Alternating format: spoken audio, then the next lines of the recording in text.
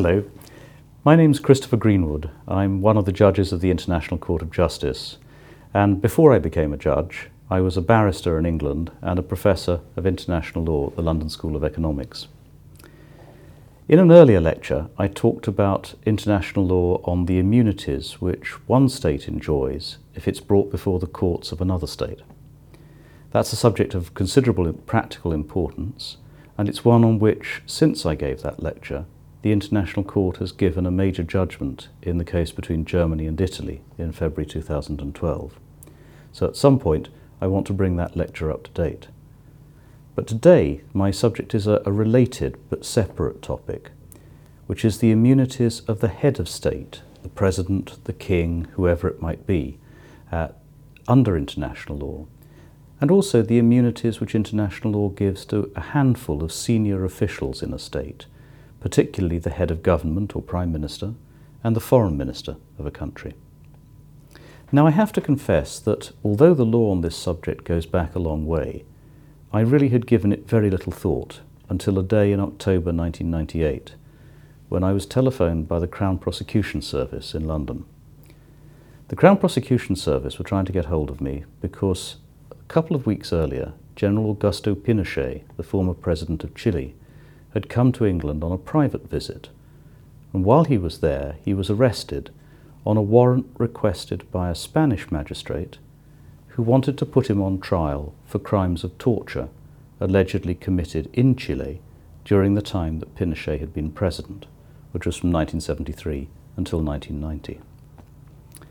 Now, Pinochet had immediately claimed that as a former president, a former head of state, he was entitled to immunity, and that had been upheld by a court in England. But the Crown Prosecution Service, which is a British government agency, but in cases of this kind acts in effect as the legal representative of the foreign state that is requesting extradition, had filed an appeal on behalf of the Kingdom of Spain to the House of Lords, which in those days was the final court of appeal in all these matters in England.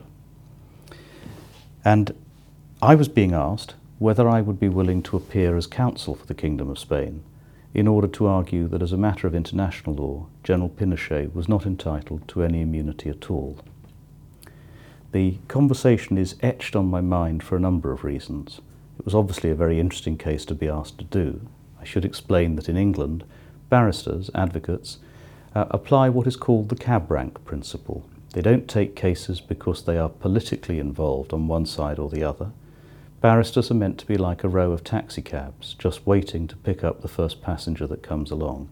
So if you're asked to take a case, you take it, whatever your political views might be.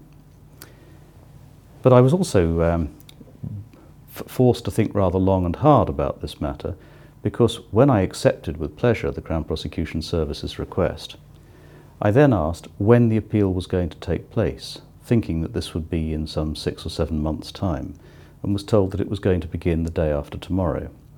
So I had 48 hours' notice to prepare for what was going to be my first appearance in the House of Lords. And the result, as I say, was that I thought hard, if not perhaps very long, about the immunities which international law requires for a head of state and a former head of state because of this. And the Pinochet case is one of the cases I want to talk about in today's lecture. Let me set out exactly how I propose to deal with the matter. I want to begin by taking you through some history, because the immunity of the head of state is perhaps one of the oldest rules of international law. And then after the history, look at the overall structure of the law on this subject. And then in 3 separate sections, look first of all at the immunities that the head of state and a former head of state are entitled to, then at the position of other senior officials, and finally just say a little bit about some practical problems that can arise, because very often it's the immediate difficulty for the magistrate or the police officer on the spot who is asked to arrest somebody of considerable seniority visiting from another country. It's the difficulties that they face that I think we have to grapple with as international lawyers. So let me begin by talking about the history. I said that the immunity of a head of state or a former head of state goes back a very long way. It certainly does. The cabinet in England took a long time to discuss the question of whether it could put Mary Queen of Scots, the former Queen of Scotland, on trial for alleged treason against the English Queen, Queen Elizabeth, after Mary Queen of Scots had been deposed and was living in England under what was in effect house arrest. And one of the reasons why they were concerned about this was precisely because Mary Queen of Scots had once been a ruling monarch. She had been the head of state of Scotland, in those days an independent kingdom. And in later cases, you find that there are traces of international law creating difficulty in the minds of those who wish to put a former president or former monarch on trial. I'm talking here about cases where a former head of state is put on trial in another country. It's obviously very different if the former head of state is brought to trial in their own country. That's a purely constitutional matter and not one which international law would normally be involved with. Now, the traditional perspective of international law here was that the head of state enjoyed absolute immunity. And in fact, for several hundred years, the immunity of the head of state, the serving head of state, was treated as being identical with the immunity of the state itself. Louis XIV, the Sun King, is supposed to have remarked famously, "L'État, c'est moi," the state, it's me. And that was exactly the perspective of international law on immunity. Largely because if you wanted to bring proceedings against a foreign state in a national court, very often you would have to do so by suing the individual who was the head of state, a system which of course was quite understandable in the days when most countries were monarchies of one form or another, and the state was identified with the king, the queen, the emperor, whoever it happened to be.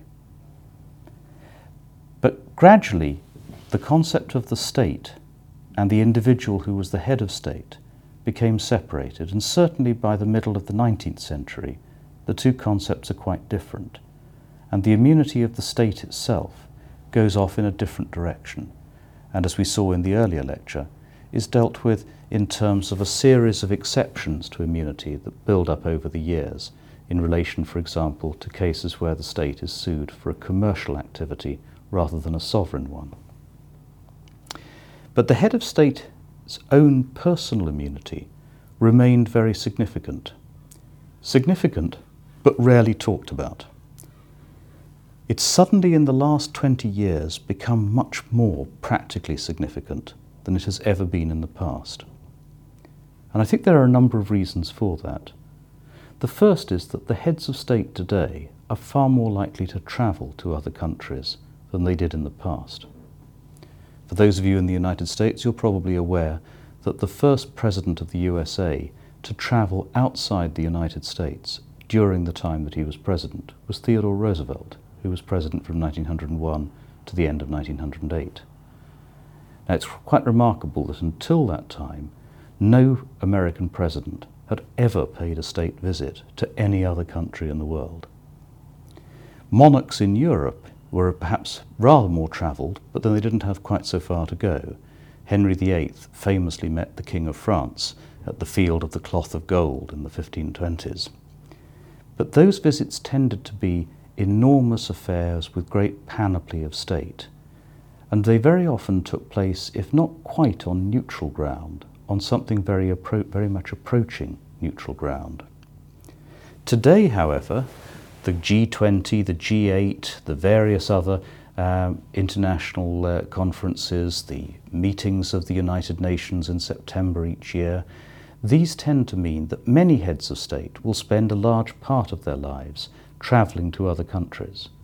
They are therefore much more likely to bump up against the legal system of another state, whether it's because of a charge of alleged torture, as in the Pinochet case, or something much more mundane like a traffic offence. So the immunity of the head of state has become of more practical importance, partly because heads of state travel more than they did in the past. A second reason is that nowadays there is a much greater emphasis on extraterritorial jurisdiction than at any time in the past. Most states today assert some form of jurisdiction over certain types of crime, even if those crimes are committed in the territory of other countries.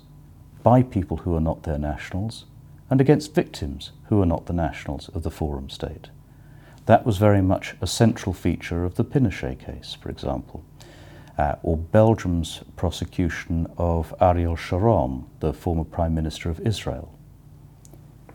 And a third factor that has to be taken into account is that heads of state today generally retire, or perhaps are forced to retire in some cases. The heads of state of a bygone era tended to be in office for life.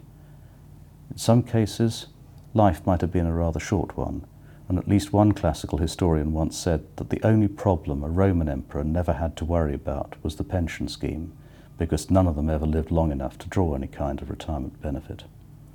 But today, there's a large number of former heads of state who travel, who are now private citizens of one kind or another, and who are therefore likely to be brought before a court, perhaps because of what they had done during the time they were in office.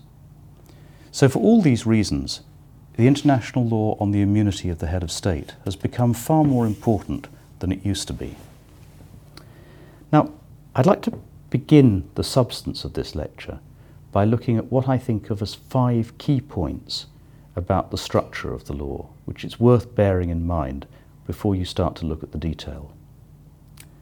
The first is that all of these laws on immunity are a reflection of the immunity of the state. And the immunity of the state is based upon the principle that one state has no jurisdiction over another. If you want to put it in Latin, par in parem non habet imperium. Between equals, one does not have imperium, authority over another. Now that means that in the context of the immunity of a head of state, what we are talking about is the immunity which the head of one state has if he or she is brought to trial in another state. That, for example, was the position with the former head of state of Chile, General Pinochet. It's the position occasionally in respect of proceedings against a serving head of state. But it applies only where the proceedings take place in a national court. If the proceedings take place before an international court or tribunal, a quite different body of law applies. You have a very early example of that at the Nuremberg trial, because one of the defendants at Nuremberg was Admiral Dönitz. And Dönitz, although he was charged primarily with offences committed when he was a Navy admiral, was also charged in respect of the period of about 2 weeks when he was acting head of state of Germany after the suicide of Hitler and before the German surrender to the Allies in May 1945. So he was charged as one part of the indictment against him with offences that he was alleged to have committed while he was head of state. Now that gave the International Military Tribunal no problems whatever, because they simply did not see themselves as exercising national authority. The principle of par in parem non habet imperium did not arise here, because this was not a case of par in parem. Dönitz was being tried by an international tribunal. Moreover, of course, the German state was in no position to assert immunity on his behalf, because the German state was now in the hands of the principal Allied powers that had set up the International Military Tribunal. A rather different set of principles apply in the case of the indictment by the International Criminal Court of the current president of Sudan. Now, he is charged with a variety of offences by the ICC, and the ICC has maintained in a series of rulings that the immunity which he would have in front of a national court has no bearing in any proceedings that take place before the International Criminal Court because of the terms of the ICC statute. And they argue, as a result, that individual states are not obliged or even entitled to accord him immunity if he is to be arrested in their country for transfer to the ICC. On the ICC's view, the ICC system overrides the ordinary principles of immunity of a head of state. Now, I make no comment about that, but the critical point to notice here is that the ICC as an international court is necessarily going to be subject to a different body of rules from those which apply to limit the jurisdiction of national courts and national authorities. The second point to make is that immunity is the property of the state itself, and not of the individual who happens to be the head of state or former head of state. The head of state or the former head of state enjoys immunity because the state that he serves or served insists on asserting that immunity for him. If the state chooses to waive immunity, the individual does not have the opportunity to revive it on their own account. The same principle applies, for example, with diplomats. A few years ago, a diplomat in London was charged with murder. His government waived immunity on his behalf. He nevertheless claimed before the court that because he was a diplomat, he had a personal right to immunity. The court rejected that argument and said that no, any immunity he had was an immunity that was derivative from the state, and it was the state that had the right to waive it. Well, you see that in the head of state context with the proceedings, civil proceedings against President Marcos of the Philippines after he left office in the 1980s. A large number of civil actions were brought against him in countries around the world, and the Philippines government made it clear that they waived any immunity that Marcos might have been entitled to. A third point to bear in mind in connection with the question of travel is that when a head of state visits another country, he or she is, for the duration of the visit, on the territory of that country. There's a popular misconception that so long as a head of state stays in the embassy or the ambassador's residence, he remains on his own territory. And that's not the case. The embassy of the United States in London is in British territory, not the territory of the USA. So would a hotel suite in which the President of the United States was staying if he was visiting the United Kingdom. And the same applies in relation to all visits by heads of state. Of course, it's possible for a country, if it wishes to do so, to decide that it will treat part of its territory as being the territory of a foreign state for the duration of a visit. During the Second World War, the British government and a number of other governments that played host to deposed heads of state who had, or not so much deposed, heads of state who had had to flee because their countries had been occupied, declared parts of their territory to be the territory of the country of that exiled head of state, so as to enable, for example, a child born on that territory to be treated as having been born in their own country for the purposes of rights of succession and nationality. But that's a purely voluntary matter. So a visiting head of state is on the territory of the state he's visiting, and therefore in principle comes within the jurisdiction of its courts, subject to any immunity that they might be able to invoke. A fourth point is who is a head of state for these purposes. Well, most of the time that's relatively straightforward because the country's own constitution will make it clear who is the head of state. Sometimes it can get a little complicated. A civil action brought against Prince Charles, the heir to the British throne, in an American court in the 1980s involved the State Department having to make a formal statement to the court that although Prince Charles was not head of state, he was merely the heir, he was nevertheless in the United States on an official visit representing the United Kingdom and therefore had to be accorded immunities that befitted that position. But neither Prince Charles nor any other member of a royal family except the reigning monarch is themselves entitled to head of state immunity. Nor is somebody who is the head of a territory within a state, a constituent part of a federation, a head of state for these purposes. In the last few years, the British courts, for example, have decided that the governor of one of the states of the Federation of Nigeria was not entitled to head of state immunity, because it was Nigeria that was the state and its president who was the head of state, not the governor of one of the units within Nigeria. Similarly, His Highness the Sultan of Pahang, one of the states that makes up Malaysia, and an unusual federation because the units within the federation are themselves monarchies with their own royal families.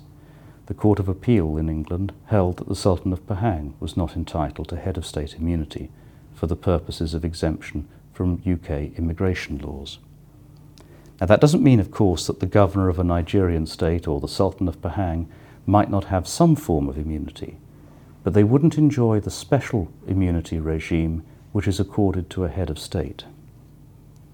And lastly, it's important always to keep a clear distinction between immunity as a matter of international law and the immunity which a head of state will have in their own country, which is a matter of domestic constitutional law. Now, the constitutional law immunity of the head of state before the courts of his or her own country may be more or less extensive than international law accords. In some states, a former president is accorded absolute immunity for life. In others, even a serving president can be brought before the courts during their term of office. But that has nothing to do with international law. That's a domestic constitutional choice of that country. What we're interested in here is what are the immunities that the head of state has when he or she is brought before a court in another country during their term of office or afterwards. Now, with those thoughts about the structure of immunity, let's turn and have a look at the immunity of a serving head of state first. Now, this is often referred to as immunity ratione personae, an immunity which exists because of who you are rather than what you're doing. Now, that means that it's an immunity which is in principle absolute. You cannot sue an incumbent head of state not only in respect of official acts, you can't sue them in respect of their private activities either. Now, the logic of that is in part that the head of state should not have an immunity that is less than the immunity accorded to an ambassador. After all, the ambassador represents the head of state in a foreign country.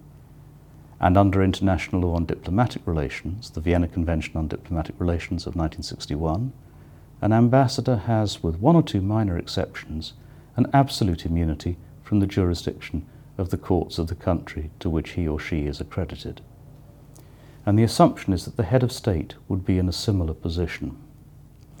And therefore it would make no difference whether the head of state was present in the country in question because they were on an official visit or a purely private visit of some kind, maybe just a piece of tourism. But there are still important differences between the position of ambassadors and the position of a head of state. An ambassador has immunity under international law only before the courts of the country to which they are accredited. So the German ambassador to France has immunity from the jurisdiction of the French courts, but not from the jurisdiction of the courts of Italy or Belgium or Luxembourg, unless the matter relates to something that has happened while the ambassador is passing through that third state on their way to the country to which they're accredited or back to their home state. So the immunity of the ambassador is geographically limited. The immunity of the head of state, by definition, is not. A head of state is not accredited to anywhere. It's true that they may visit another country, and therefore their immunities may be particularly important to them while they're visiting that country. But it's also possible they may be the subject of extraterritorial proceedings brought against them while they are at home, but in the courts of another state. For example, an action against the President of France brought in a court in, let us say, Japan, in relation to something that had happened in France during the President's term of office. So the immunities which the head of state enjoys are in practice broader in geographical scope than the immunities of the ambassador. And as I say, the general assumption is that these immunities are absolute. Although the International Court of Justice has not had to consider this in relation to a head of state, they have considered it in relation to a foreign minister in a case called the arrest warrant between the Democratic Republic of Congo and Belgium, which was decided in 2002.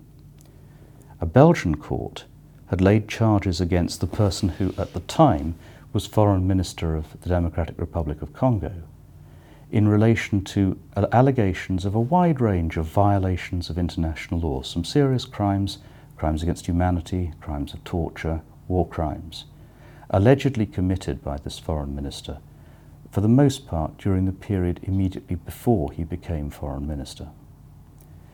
By quite a substantial majority, the International Court of Justice decided that the immunity of the Foreign Minister was, in this respect, similar to the immunity of a head of state.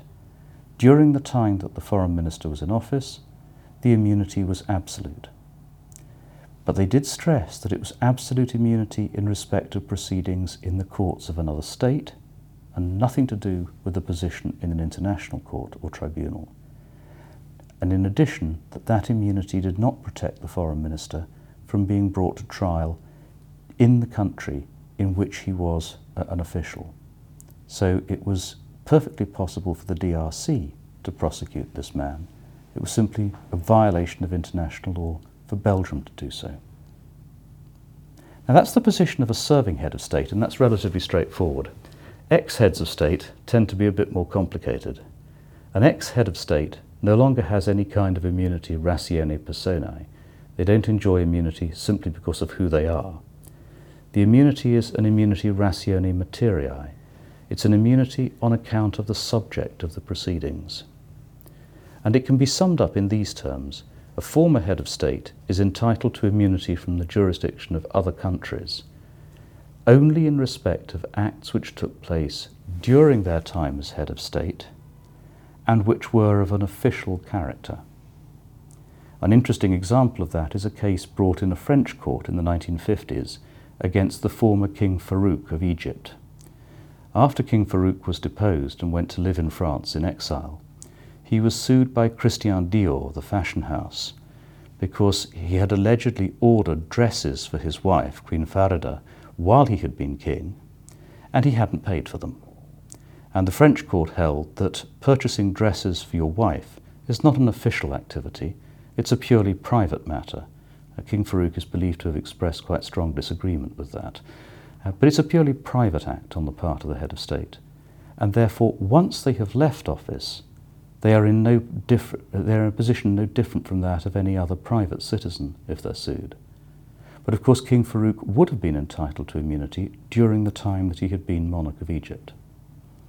Now, it was against that background that we had to discuss the liability of General Pinochet in the English courts in 1998 to 99. General Pinochet was charged with crimes of torture, which he was supposed to have authorized or ordered during the period he was president. Now, those are acts which clearly do not fall into the category of purchasing dresses from Christian Dior. They're not obviously private acts of that kind. It was argued that they were acts which were nevertheless not official acts because they were unlawful, manifestly unlawful under international law. But the court, although it went some way towards accepting or at least showing an interest in that argument, did not base its judgment on that point. Rather, what it decided was that in relation to the crime of torture, there could not coexist the prohibition of torture in international law and the criminal liability for that offence, and at the same time a regime of immunity. Now, that ruling has often been misunderstood. It's actually rather narrower than many people imagine it to be. First of all, it's important to look at the particular crime that was under consideration. The Convention Against Torture, adopted by the United Nations in 1984, to which Britain, Chile and Spain had all become parties in the late 1980s, so it was in force for all three countries by the time the Pinochet case went to the English courts in 1998, defines torture as a certain category of acts committed by an official or under the orders of an official, or at least by somebody who is apparently acting with official authority. In other words, you can't commit the offence of torture under the Convention if you are a purely private citizen acting in a private capacity, a gangster, for example, torturing a member of a rival gang or a member of the public. So the definition of the offence presupposed an official character to the action. At the same time, the law of immunity ratione materiae for an ex-head of state presupposes that immunity exists only in respect of official acts. And what seems to me to have persuaded the House of Lords was that you couldn't, on the one hand, have international law saying any official is liable to prosecution in any country in respect of an act of torture, defined as an act of an official character, and at the same time have a regime of international law that said, however, because of the official character of the act, the individual may be entitled to immunity. That would be a contradiction in terms. But it's really only in respect of torture that that contradiction is so starkly apparent.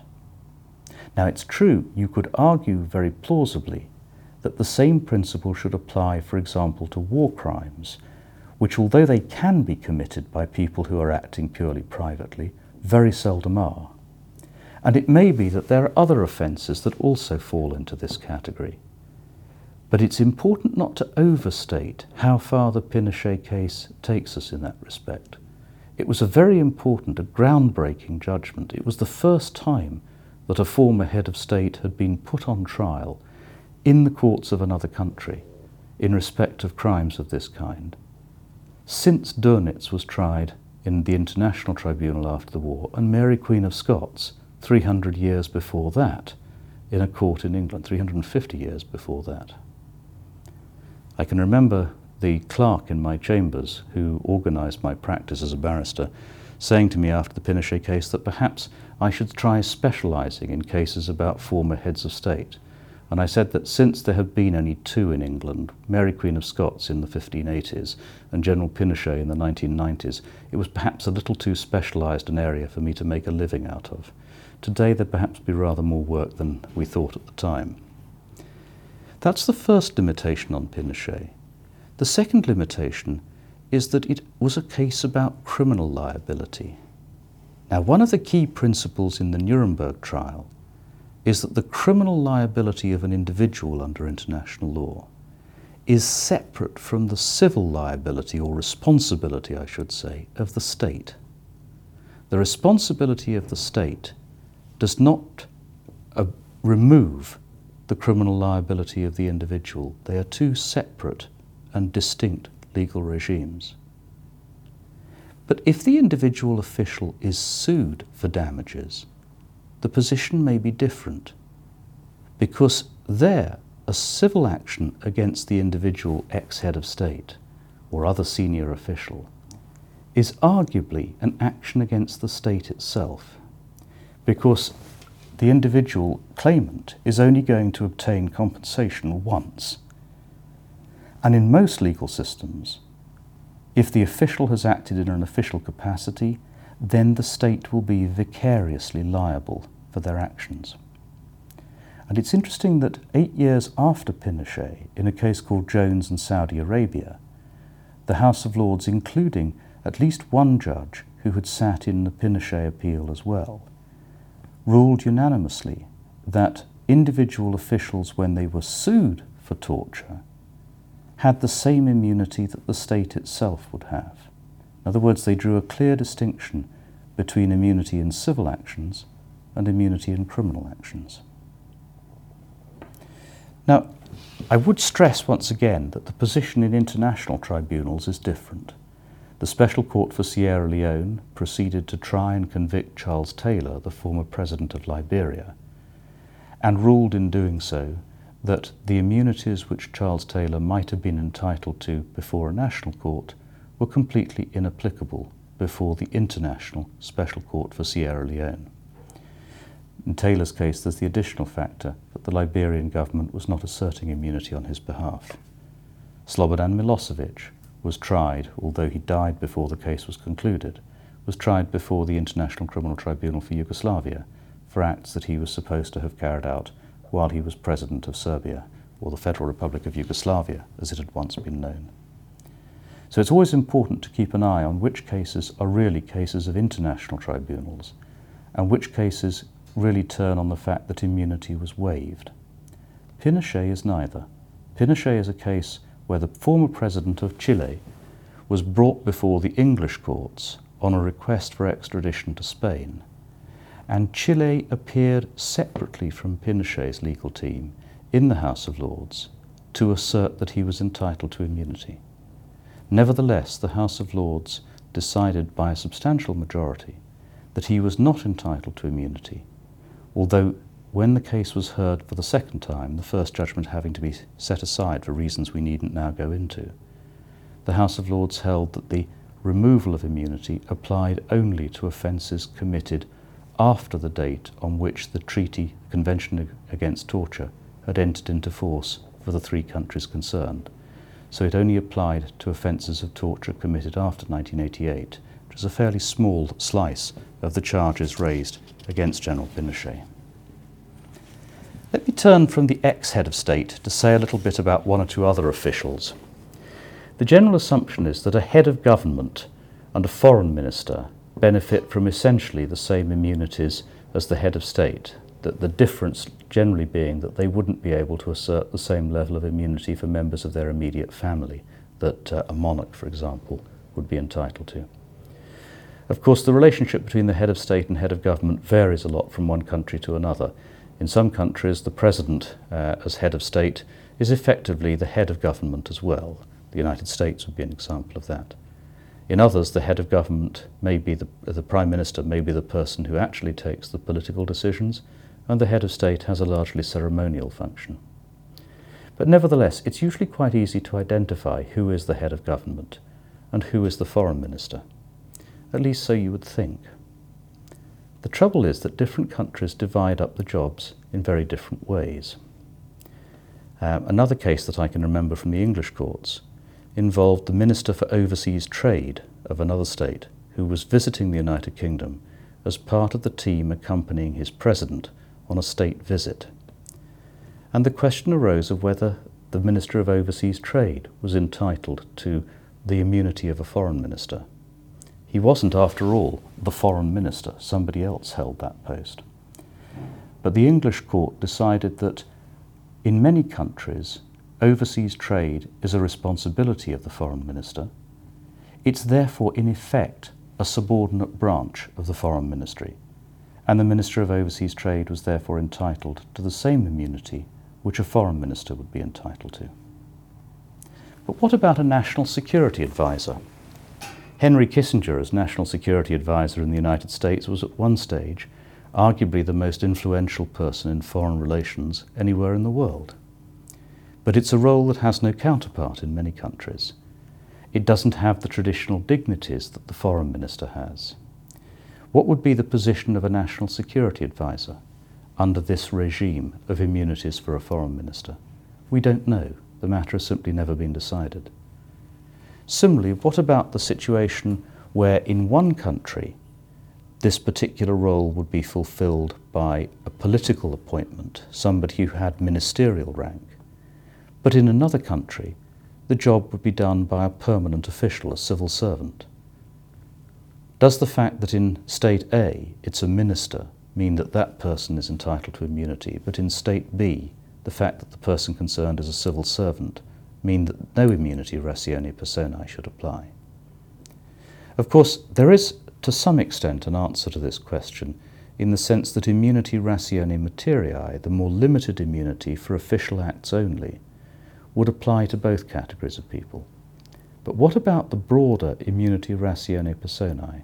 That, I think, remains a question that international law still has to work out. And lastly, I said I'd talk a little bit about one or two of the practical difficulties that can arise. I think perhaps the biggest practical difficulty is that these cases tend to be ones that have to be dealt with in a very short period of time. The Pinochet case is a good example. A fairly junior official had to decide whether or not to issue an arrest warrant in the course of a weekend, with very limited access to any kind of advice about international law on this subject. And of course, had you looked at the international law textbooks of 1998, most of them didn't deal with the immunities of a head of state or former head of state at all. It was a subject that had barely been discussed. So the pressure of time is an enormously significant factor. A second practical difficulty is that quite often these cases arise in a context where there is, on the face of it, a conflict between two different duties that the state may be under. There may be the duty on the one hand to accord immunity if the person concerned is entitled to it, and on the other, the duty to prosecute crimes that are prohibited by one of the international conventions like the Torture Convention. And therefore there's the need to reconcile those two, whereas most discussions about immunity until about 30 years ago had taken place in a context where the state that was seeking to assert jurisdiction might have a right to do that, but certainly it was never suggested they had a duty to do so. So there wasn't that same issue of two duties operating in the same field. And that again, I think, has created a considerable amount of difficulty. Lastly, there's the problem that many heads of state today have quite extensive private activities as well as public law functions. So it may well be, for example, that there's a considerable body of commercial activity or apparently commercial activity being conducted by a head of state, as well as the sovereign activities that they're involved in. And that again can give rise to very considerable difficulties about exactly where you draw the line. So is the subject just too difficult for people to apply in practice? I don't think it is. If you look at the years since Pinochet, they have seen the first trials of former heads of state for a very long time. But on the other hand, they haven't involved a visiting head of state or foreign minister being arrested while they're visiting the G20 conference or while they're at a meeting of foreign ministers somewhere. In practice, diplomacy has managed to continue, notwithstanding the changes in practice which the Pinochet case led to. I think the key is to keep a clear head about what the different legal regimes actually require, to keep in mind the difference, for example, between immunity before a national court and immunity before an international tribunal, between the immunity ratione personae of the serving head of state, which is absolute, and the immunity ratione materiae of a former head of state, which will be much more restricted. And to see where the main areas of difficulty lie, such as, for example, the question of to what extent immunity for official acts can be said to apply to something like torture. Pinochet case, of course, is a powerful indicator that it doesn't, but it's not one that has gone uncriticised. So that, I think, is the area that needs to be looked at.